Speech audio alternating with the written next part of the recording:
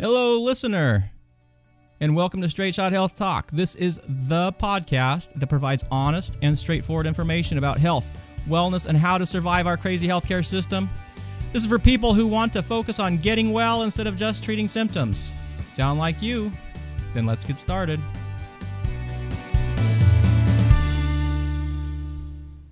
All right, everybody, welcome back to another episode of Straight Shot Health Talk. I got another exciting episode for you today. I think I say that every week, but it is because every week it is exciting for me. With me today, I have Danny Heinsohn. Danny has a fantastic story. He has worked with some of the sport's biggest names, including Derek Jeter, the basketball superstar Kareem Abdul-Jabbar, who has a fantastic story, if you go into that detail, as well as the New York Yankees. However, Danny is really not here to talk about all these sports wonder stars and wonderkins and that job, but to talk about his particular story. He's got a wonderful story about health, about really coming back from adversity, and one that we can all learn from. Danny, great to have you on the show today. Glad to be here, Kevin. Thank you very much. All right. Well, I kind of gave away a little bit there in the intro, but could you tell us some about your background? Yeah, more or less. I would say that the majority of my life has revolved around sports, is how I kind of express my lifestyle.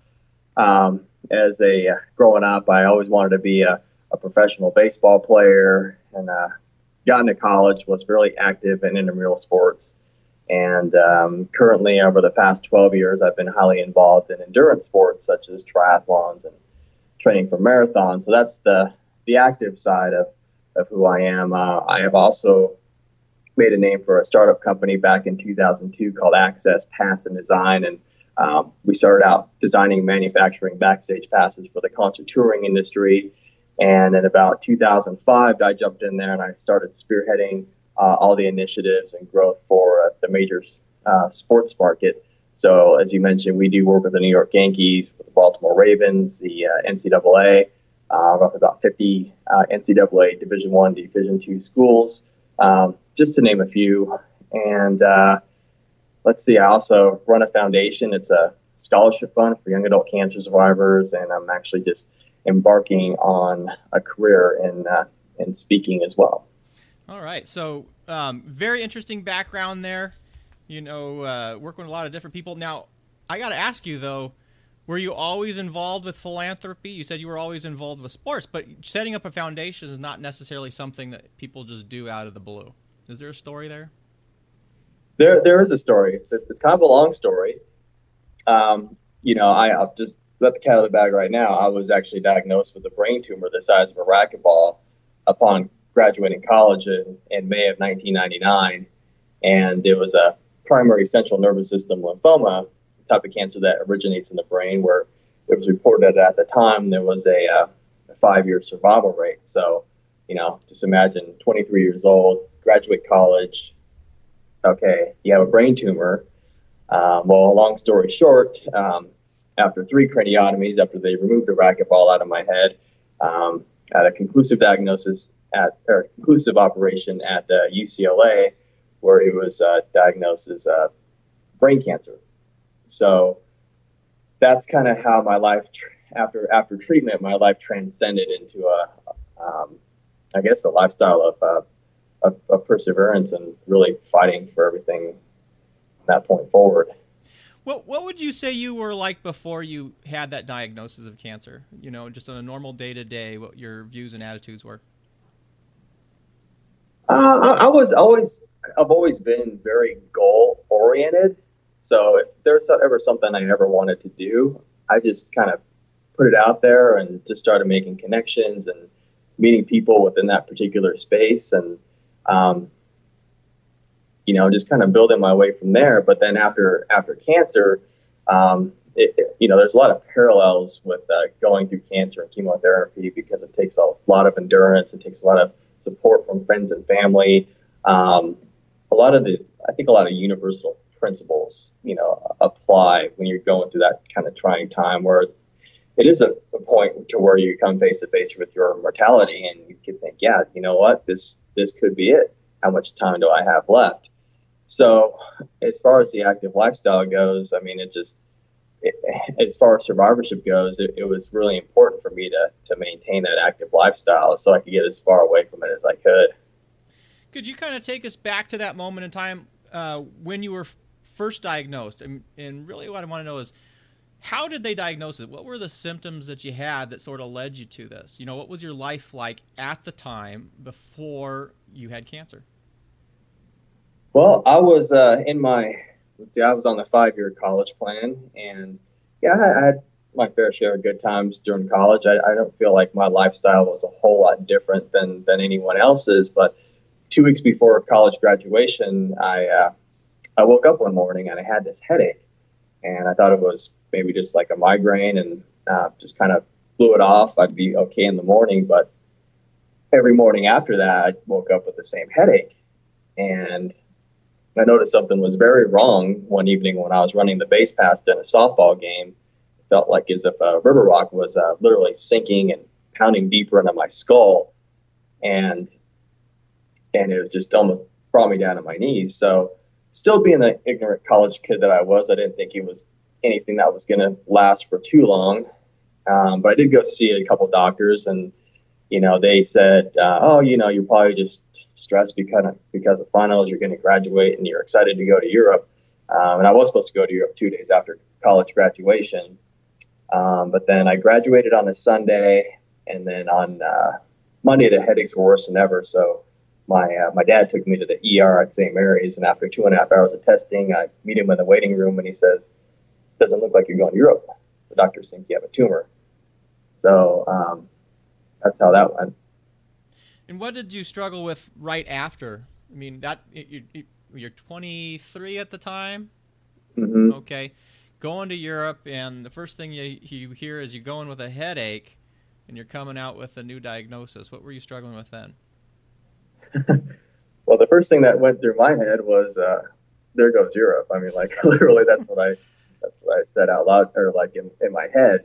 And it's really unbelievable. It's like you can't even fathom such a thing at 23 when you kind of feel like you're on top of the world. And one thing I realized right away was how fortunate I was to have this community that I had built, within, you and I, been fraternity brothers, and being involved on campus and all that good stuff. I just realized, like, all the pouring love and support that came in during that time was just, you realize right away the important things in life.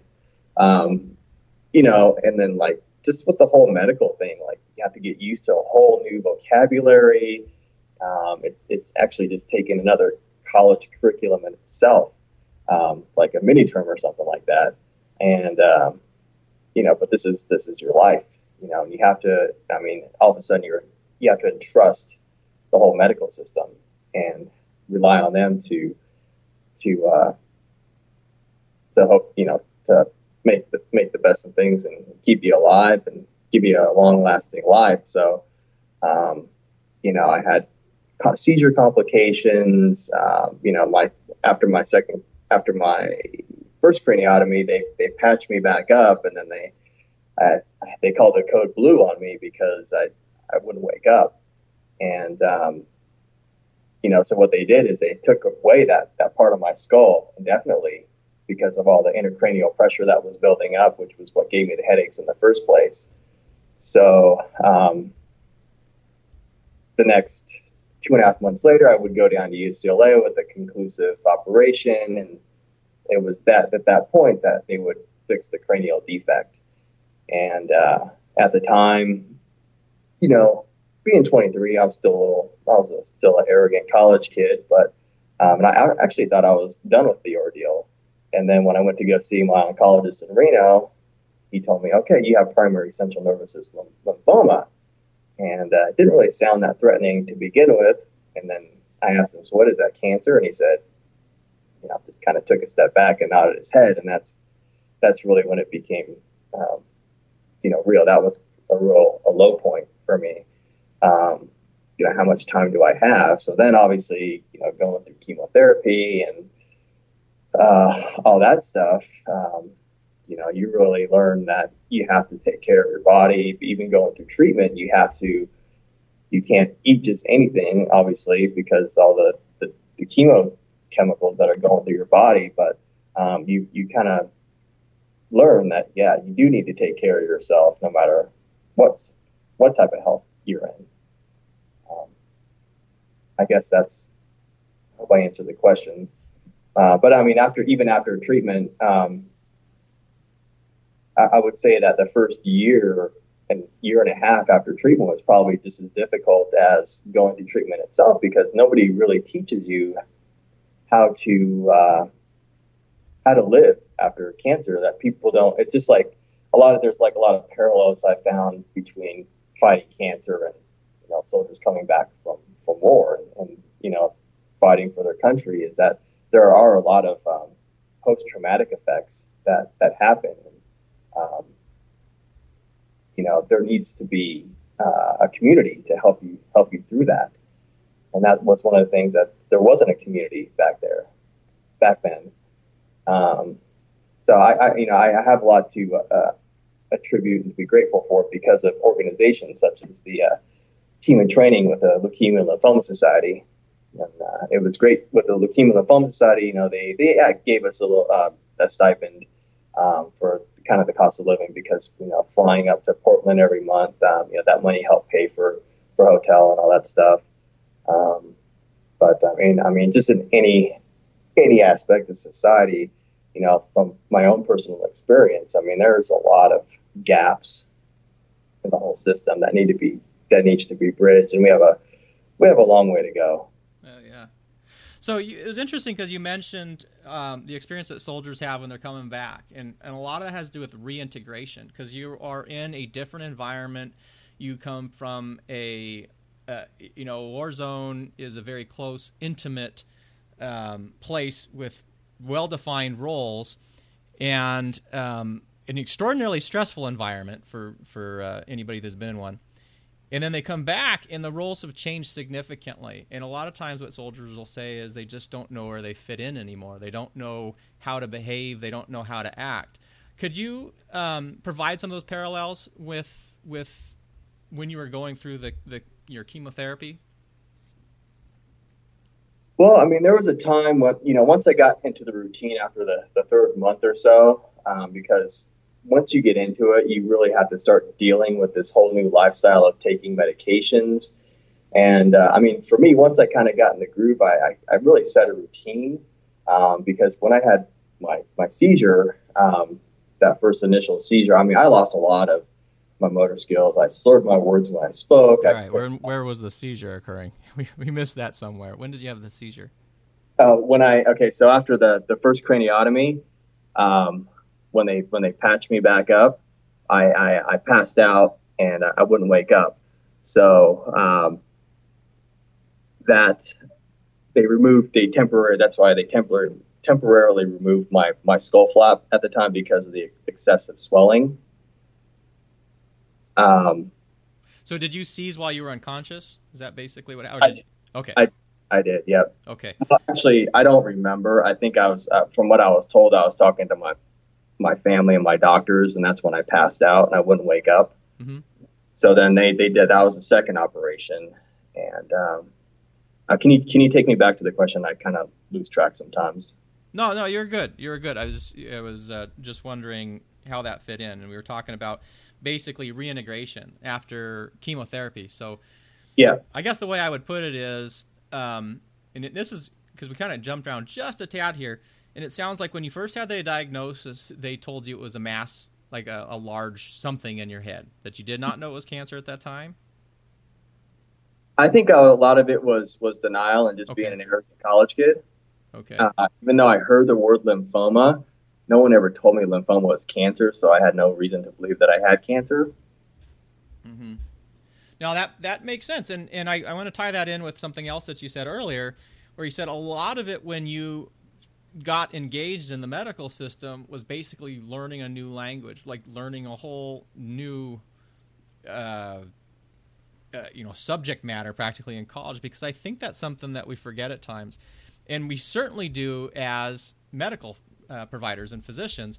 It took me a long time to realize is that what we learn when we're in medical school is we're essentially learning a different language.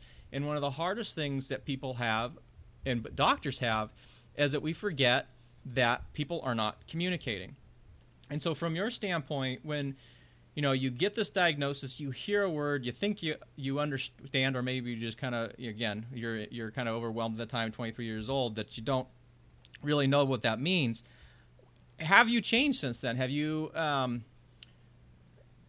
I guess, do you ask for clarification more now? Do you ask more questions? Do you even if you think it may be a silly question, do you just say, hey, you know what? I want to make sure I understand what it is that you're talking about. Was this, is this what you mean? I do. I actually do a lot of repeating and rephrasing. So just like, so if I understand you correctly, this is what you said, just to confirm. I mean, as being a sales guy and in marketing everything, I mean, communication is extremely important. And over time, I think my neurons just kind of learned to connect. And the part of my struggle was for like the longest time is the tumor was growing into the eloquent part of my brain that, allows for functionality of speech and smell and spatial reasoning. And, gosh, I mean, it took me years to kind of get back on track. I mean, one of the things when I had my neuropsychological exams is I ranked really high in like visual spacing, but I ranked extremely low in my ability to comprehend and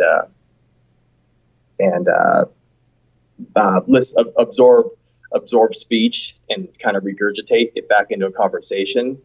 That was a real big struggle for me, and I think that's definitely one of the ramifications of that head trauma. Mm-hmm. And I definitely, I had a case of post-traumatic stress disorder that I didn't really know how to deal with, and eventually I learned to deal with it through endurance sports because I knew I could just keep going forward with that. Was there a sense of control then that you gained with endurance sports, like training for them? That was an aspect that you really had this perception of control in your life, or was it something else?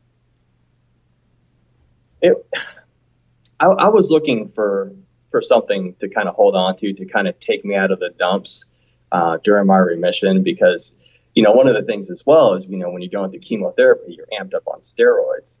So going through that year of chemotherapy, I probably slept like an average of 3 hours a night, and I kind of did manage to read 20 books that year and kept a journal and whatnot. But after a while, that routine gets really mundane and you become disinterested. And then also the portacatheter that was in my chest. We had to wait a few months after treatment to make sure that my scans were clear before they were going to remove that. So there's a part of me as well that wanted to really get active again and play basketball, but you can't really get active because if you get knocked in the chest, your port can go in your lung and stuff like that. So there was a lot of, kind of let the lion out of his cage, but I really couldn't. And just like the whole time delay, it just kind of put me into like this downward spiral. And, but yeah, in endurance sports, the thing that's so great about endurance sports is there's just a great sense of community. People are there supporting each other, and my impetus moment came in almost a year after my last treatment when I was an honor patient for the team in training for the Leukemia and Lymphoma Society. I was one of the honor patients, and the cycling coach at the time had invited me to go to the pasta dinner the night before up in Tahoe, the night before the ride, and he let me borrow a bike from his shop. And never my whole life did I ever have a desire to ride 100 miles. And the perimeter of Lake Tahoe is 72 miles. So the way the ride starts out is okay, so what's the worst thing that could happen for today? And I go out and I ride maybe 25 miles, go back to my hotel room, call it a day. It's just another ordinary day. So for me, it was an opportunity to kind of break up my normal routine. But what actually happened was just completely changed my life. I started telling myself, well, actually, first of all, when you start the ride at South Shore Lake Tahoe, you get to the first checkpoint, which is about 10 miles into the ride at Emerald Bay. And just watching the sunrise that morning and with all these people around you, it was just like, this is special. This is gonna, something good is gonna come out of this. So I decided I'm gonna keep going. The next stop was Homewood, which is 25 miles into the ride. So I'm just thinking to myself, well, if I ride back from Homewood, I'm riding a total of 50 miles for the out and back. But if I ride around the entire lake, it's actually 72 miles. So it's like, yeah, what the heck? So I meet back up with Dan Brown during this bike ride, and he's kind of coaching me throughout the ride. We're chit-chatting, and next thing you know, we're at Kings Beach. So we're kind of at the, more than halfway point at the point of no return. And I kind of decided that, yeah, okay, I'm gonna finish this ride, not really knowing what was actually going to happen. I just knew that it was something I can be proud of, something that I had accomplished. But the ride got harder and harder, and my whole body was just didn't really have much left. But we took our breaks and everything, and it just kind of got to the point where I was so mentally exhausted that I just wanted to get the ride over with, just so I can stop. But then once I realized, because when you go around Sand Harbor, growing up in the Lake Tahoe area, you'll know like the tennis courts right before you get to downtown. And I always knew about those tennis courts when I was a kid going up to Tahoe, because I knew if I saw the tennis courts, we were, just around the corner from downtown. So that's kind of when the rapture started to happen. I saw downtown, and I crossed the finish line, and I was just bawling in tears.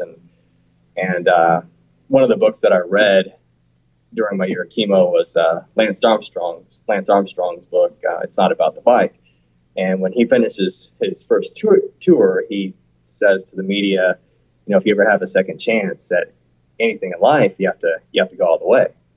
So that's kind of what I knew right then and there that I was going to be a part of the team in training. I was going to raise all the money that I needed to do, and I was going to ride the full 100 miles the next year. That was going to be all the way for me.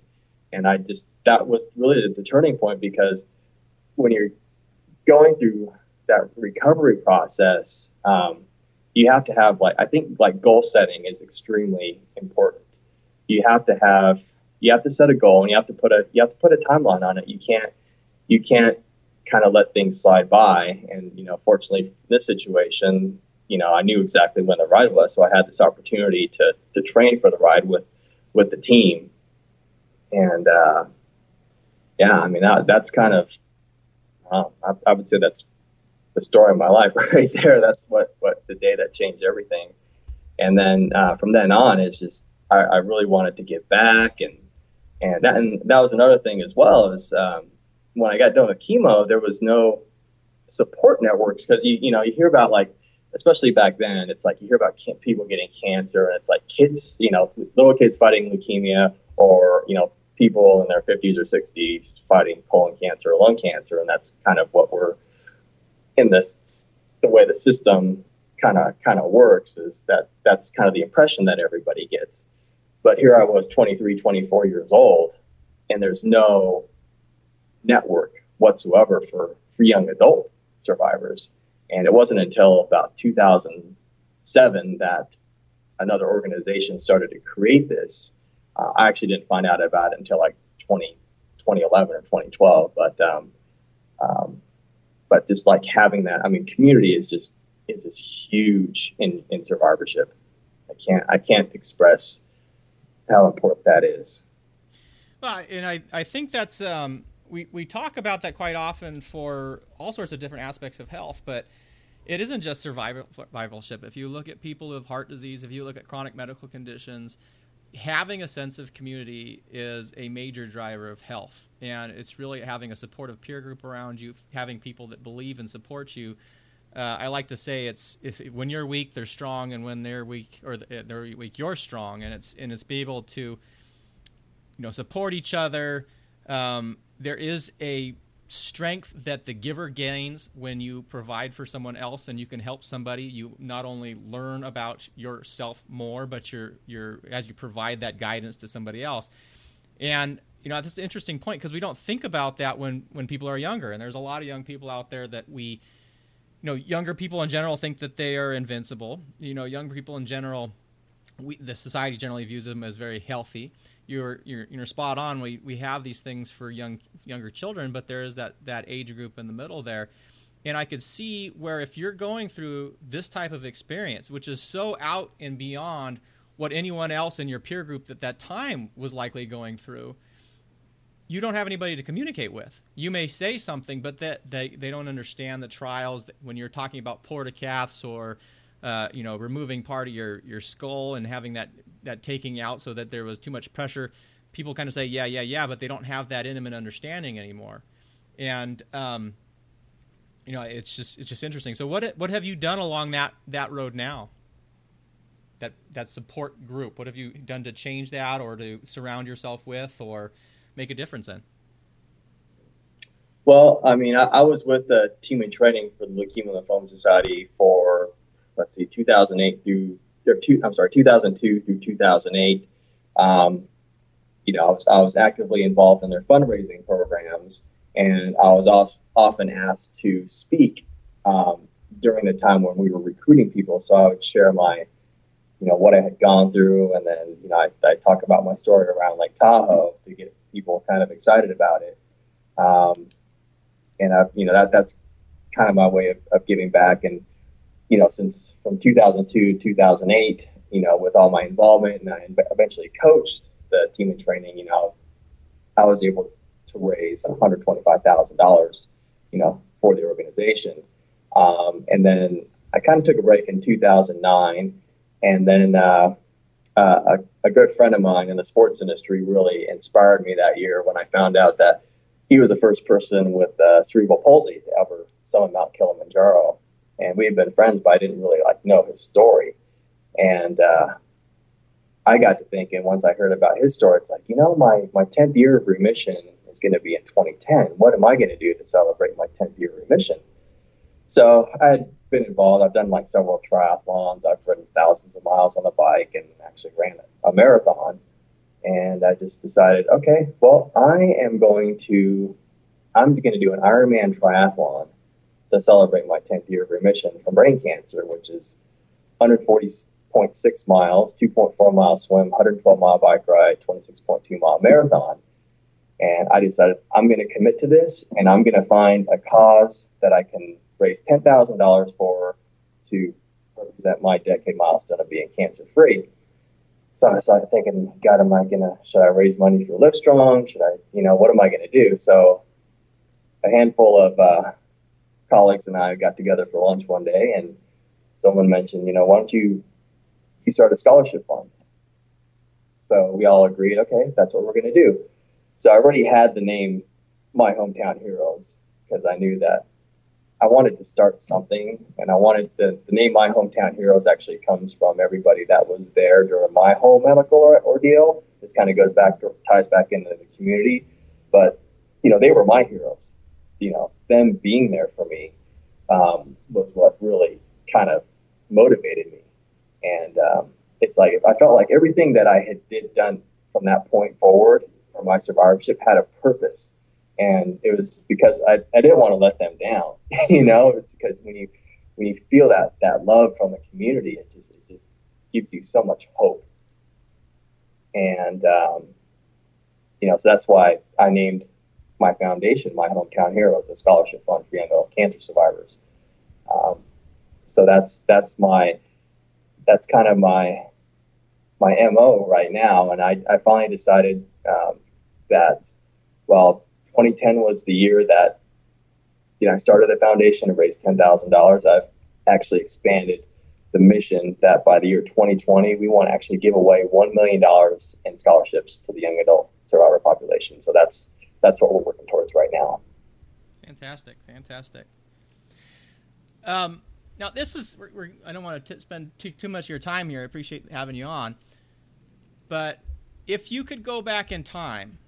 All right, and I'm just going to kind of touch back on a couple things here. The diagnosis, the challenges after the surgeries, the chemotherapy, the bike ride that really seems sort of a defining bike ride around Lake Tahoe, that first one, it almost sounds like your cancer story in a lot of ways, where you're struggling and get to a point where you're absolutely exhausted, then you kind of crest that last little hill where the tennis courts were. But if you could go back in time and go to young Danny, and you could immediately wipe out any history of cancer with him, this lymphoma that he had, but you would lose everything that you've learned thus far, would you go back and do it?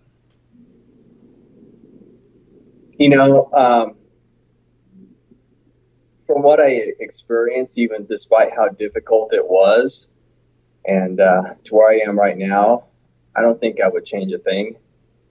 Are you asking me like what advice I would give?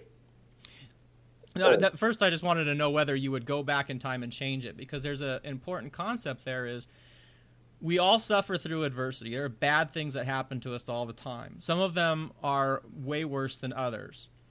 But during these periods of time, we have a tendency to learn some of the most profound life lessons that we will ever learn, and provide lessons that we can teach others, that people, maybe we can give support through them. And what I wanted to kind of call attention to is, you're not the first person I've talked to about this. It's not, no one is saying, and I'm not saying you probably want to go back and experience that again, nor would you ever wish cancer on anybody to occur. But these experiences that we have, we can build such a profound amount of strength from them and learn to appreciate what they gave us, that we don't want them removed anymore. And I guess that I just want people to be aware of that, because I see that sometimes where people have something happen and they get into this why me stage, why me, and they never seem to progress, instead of going, what can I learn from this? What can I take from the situation? Or even recognizing the profound lessons that they've learned during those really, really tough and hard times. So going into that, I guess, what would you tell young Danny if you caught him when he was, just had this diagnosis, and I can't even say that, because like you said, the first diagnosis, you were probably shell-shocked. You really didn't understand it. But let's go back to that encounter with your oncologist in Reno when you came back from what was the definitive surgery, and you said, yes, you have cancer, kind of reaffirming what you were kind of blocking out. This is what the 5-year survival rate is and things like that. I'm imagining that was probably one of the lower times there. What would you go back to tell him? What would you tell young Danny? Well, some things are completely out of our control, and I think we have to accept things the way they are, and deal with them, because you at that point you have a choice. You can either deal with the problem or it can deal with you. So there has to be a point of where you have to realize,